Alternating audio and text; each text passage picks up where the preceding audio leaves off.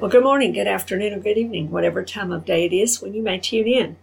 This is Minister Kay Mortimer with Covenant Truth Ministries, and this is today's episode of our Truth Tidbits as we continue reading through the Scriptures this year. Today we are still in the book of Romans, of course, and we will be here for quite some time yet, but we are going to make a little more progress in chapter 8 today. And we should be able to finish that, I'm hoping, within the next couple of 2 or 3 episodes and move into chapter 9. So today, as we look at Romans chapter 8, I want to read verses 28 through 30, and that's where we'll be today.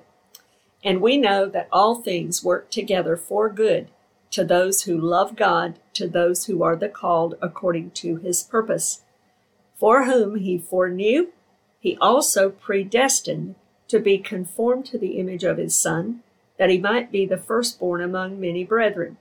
Moreover, whom he predestined, these he also called. Whom he called, these he also justified. And whom he justified, these he also glorified.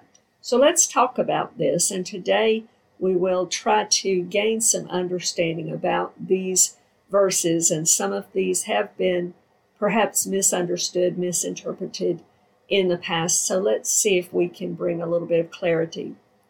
Romans chapter 8, verse 28. In the last episode, we looked at that in a good bit of detail, and we looked at the examples of Moses and of Joseph and of David in the sense of how God weaves a beautiful tapestry through all kinds of experiences and things that we go through in life, and yet he makes a beautiful piece of art from those experiences, no matter what they are.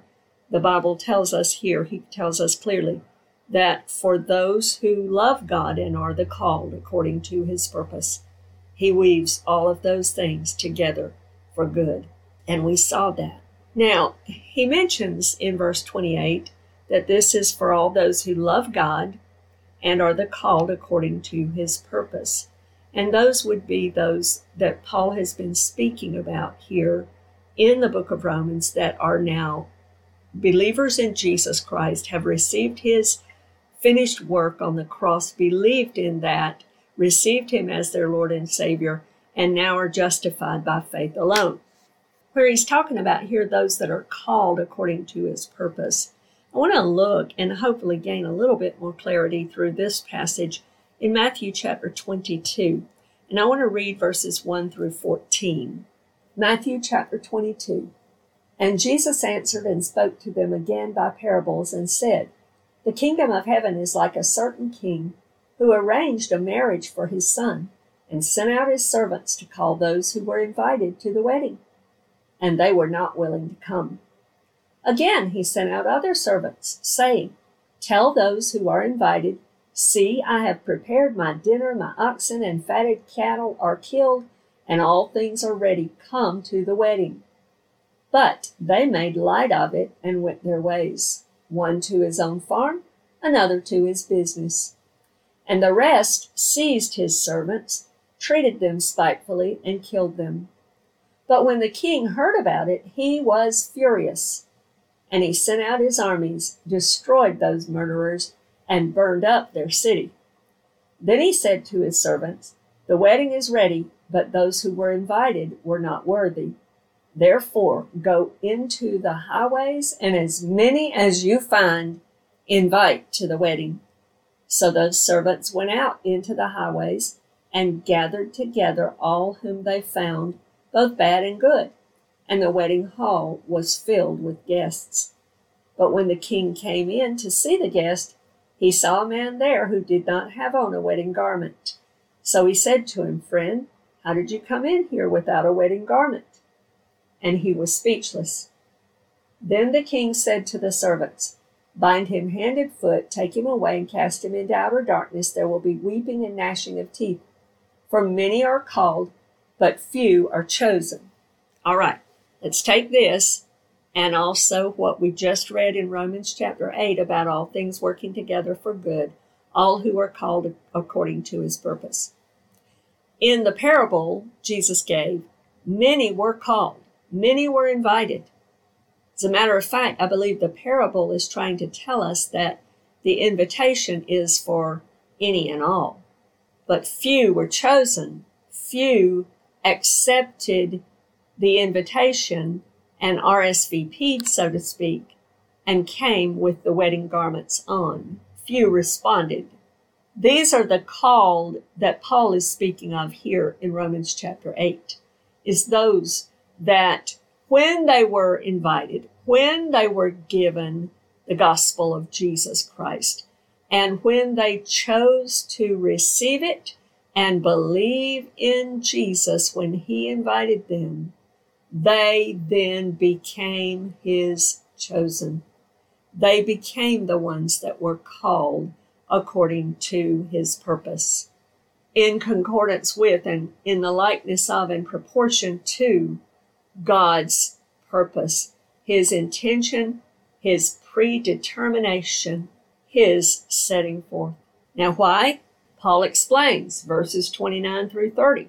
These have been somewhat misinterpreted and are somewhat controversial.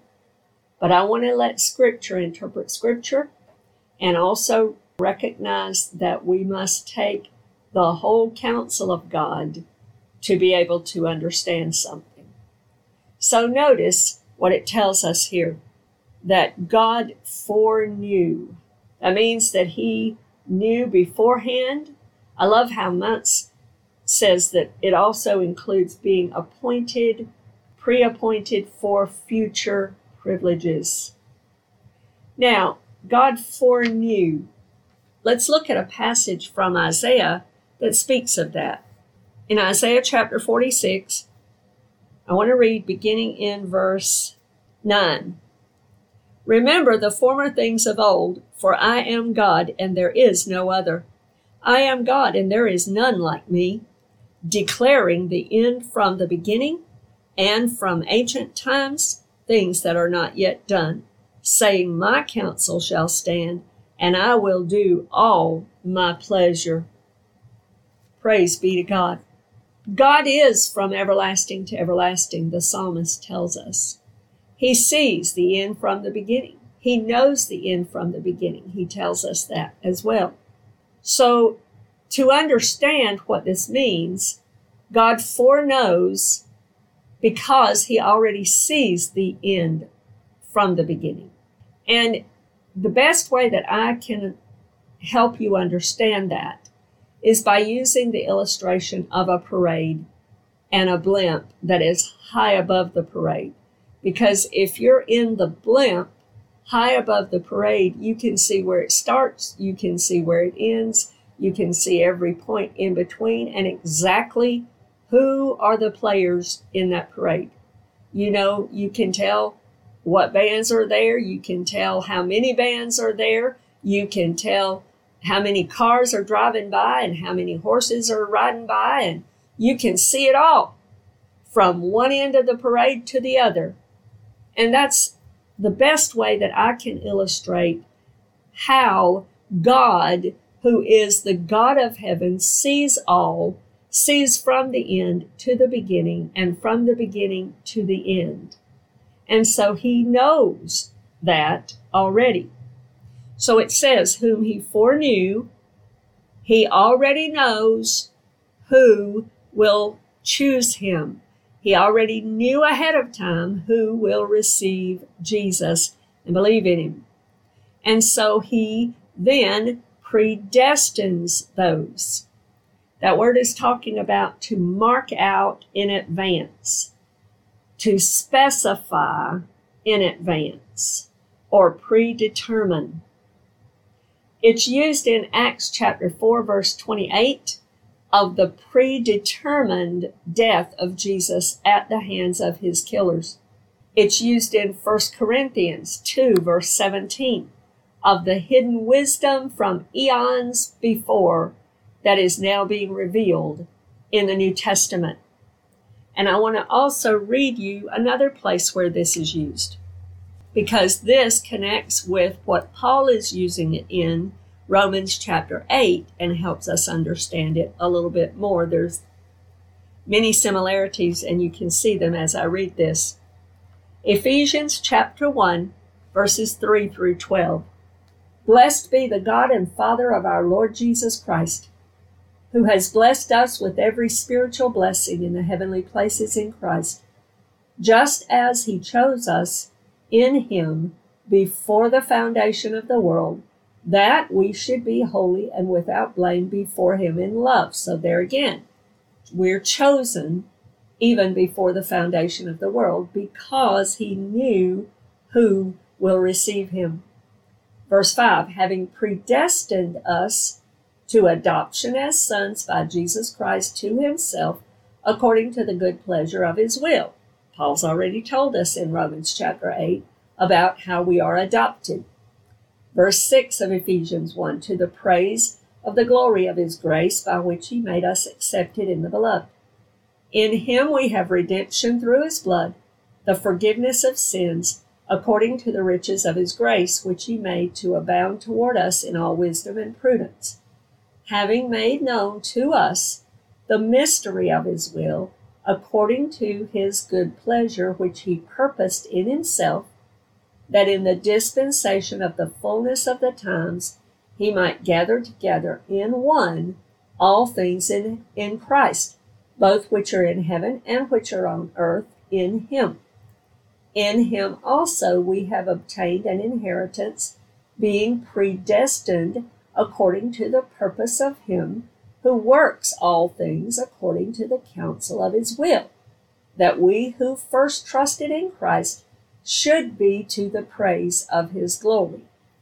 Now, there's several similarities here, but I wanted to read that to help us understand more about this being predestined. Predestined, the Greek word used, also includes the concept of being limited or marking territory or limit, setting a limit in advance, or a boundaries. So, why do I bring that up? Because Paul says in Romans 8 that we are predestined to be conformed to the image of his Son. So in other words, that's the marking, that's the boundary or the likeness that we are to be made into, is into the image of his Son, so that we would conform to that. We would be made like unto that. It doesn't mean we're going to be made in a sense of deity like Christ. No, not at all. But we will be made in character like him, made kind of in nature like him. We're partakers of the nature of God according to the authors in the New Testament as well. It's kind of like the what would Jesus do, those of you that might remember when that was a big thing and we had all the WWJD bracelets and all that kind of stuff way back several years ago.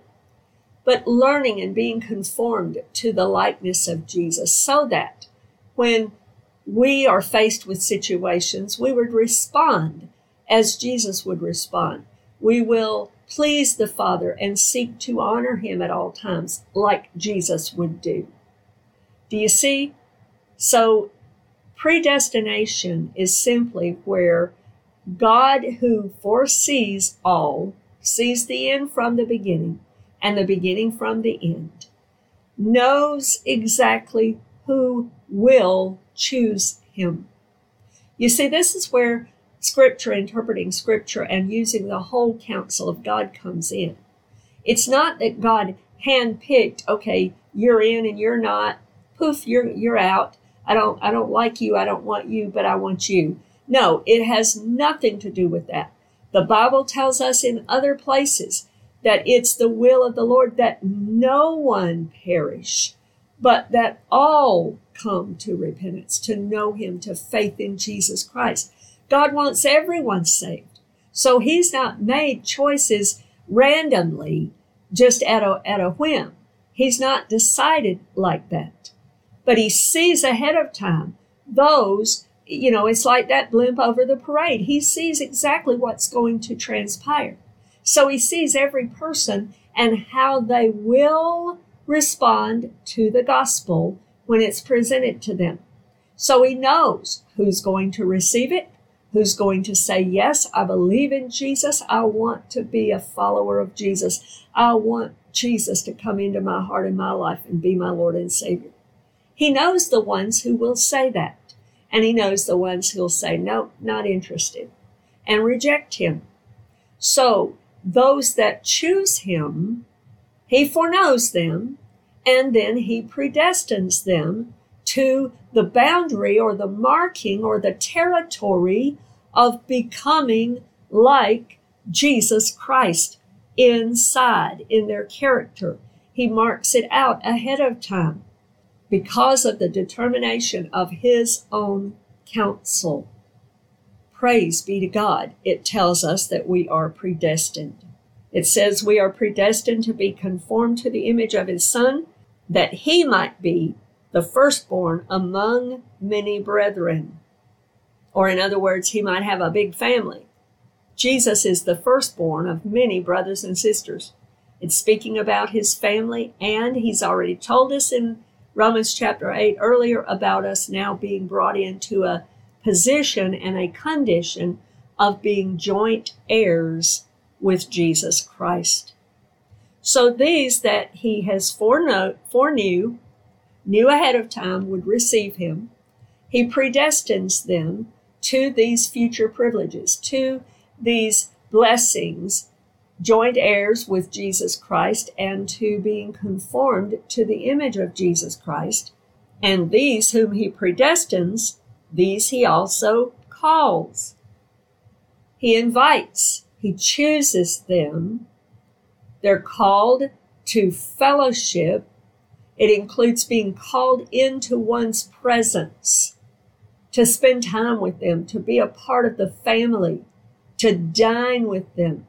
Revelation 3:20 tells us about the church at Laodicea and how the Lord is standing outside the door knocking, saying, please, I want to fellowship with you. I'll come in and sit and we'll dine together. We'll have a meal together. We'll talk. We'll fellowship together. So that's included in this word for called. It also means that someone is called to a task, meaning that they are enabled to partner and serve together. He calls us and gives us gifts. Paul will talk about that later in the book of Romans, that we have varying gifts to use in the service of the Lord. So he says that these that he foreknew, and he predestined, and he called them. Now these are the ones that are justified, not because God randomly chose, I'll justify you and I won't you. No, but because the promise in his word is that all who will believe in the Lord Jesus Christ and call upon him for salvation will be saved, born again of the Spirit of God. And then God, as the just judge, declares them righteous and justifies them.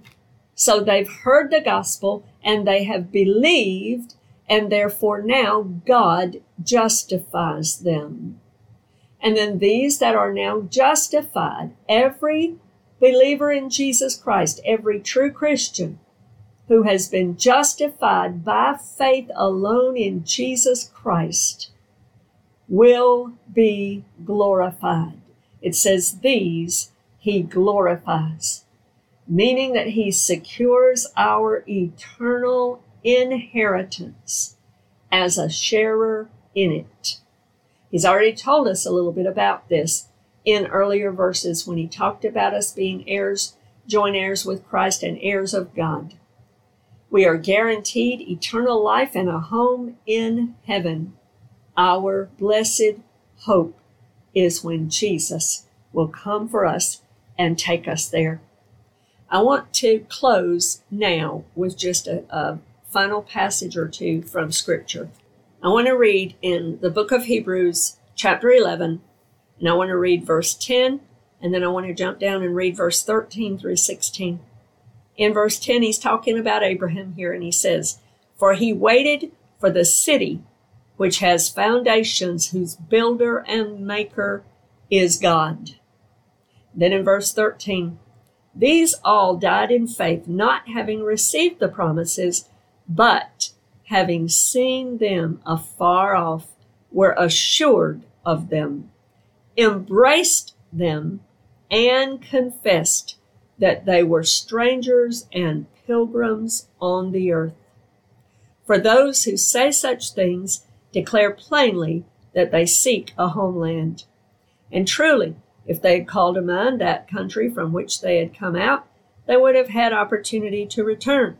But now they desire a better, that is, a heavenly country. Therefore God is not ashamed to be called their God, for he has prepared a city for them. Praise God. Our eternal home is in heaven. It's not here on this earth. We're merely pilgrims and strangers here. We're passing through. Our eternal home is ahead in heaven for every believer, every true believer and true Christian, follower of the Lord Jesus Christ, ones who have been justified by faith alone. We will have a glorified new body. We will live in a glorified state and in a glorified life that is ahead of us. It's promised and secured for all believers in Jesus Christ because of the finished work of Jesus Christ on the cross that God accepted when he raised him from the dead. That's the basis for why God can justify us by faith alone. Jesus writes our names in the Lamb's Book of Life. When we believe in Jesus Christ, he himself will write our names. I want to direct you to Psalm 87, verses 5 and 6. And in my Thy Kingdom Come Bible study teaching series, Lesson 6, I go into in detail about the Lamb's Book of Life, being born again, and how and when the names are written in, etc. But the Lamb's Book of Life is the citizenry record for heaven. And if your name is there because you've believed in Jesus Christ, your home is in heaven. And God promises that we will be glorified one day. Praise be to God. I pray that this has been a blessing to you. And Lord willing, you can join us again for future episodes of Truth Tidbits. God bless you in Jesus' name.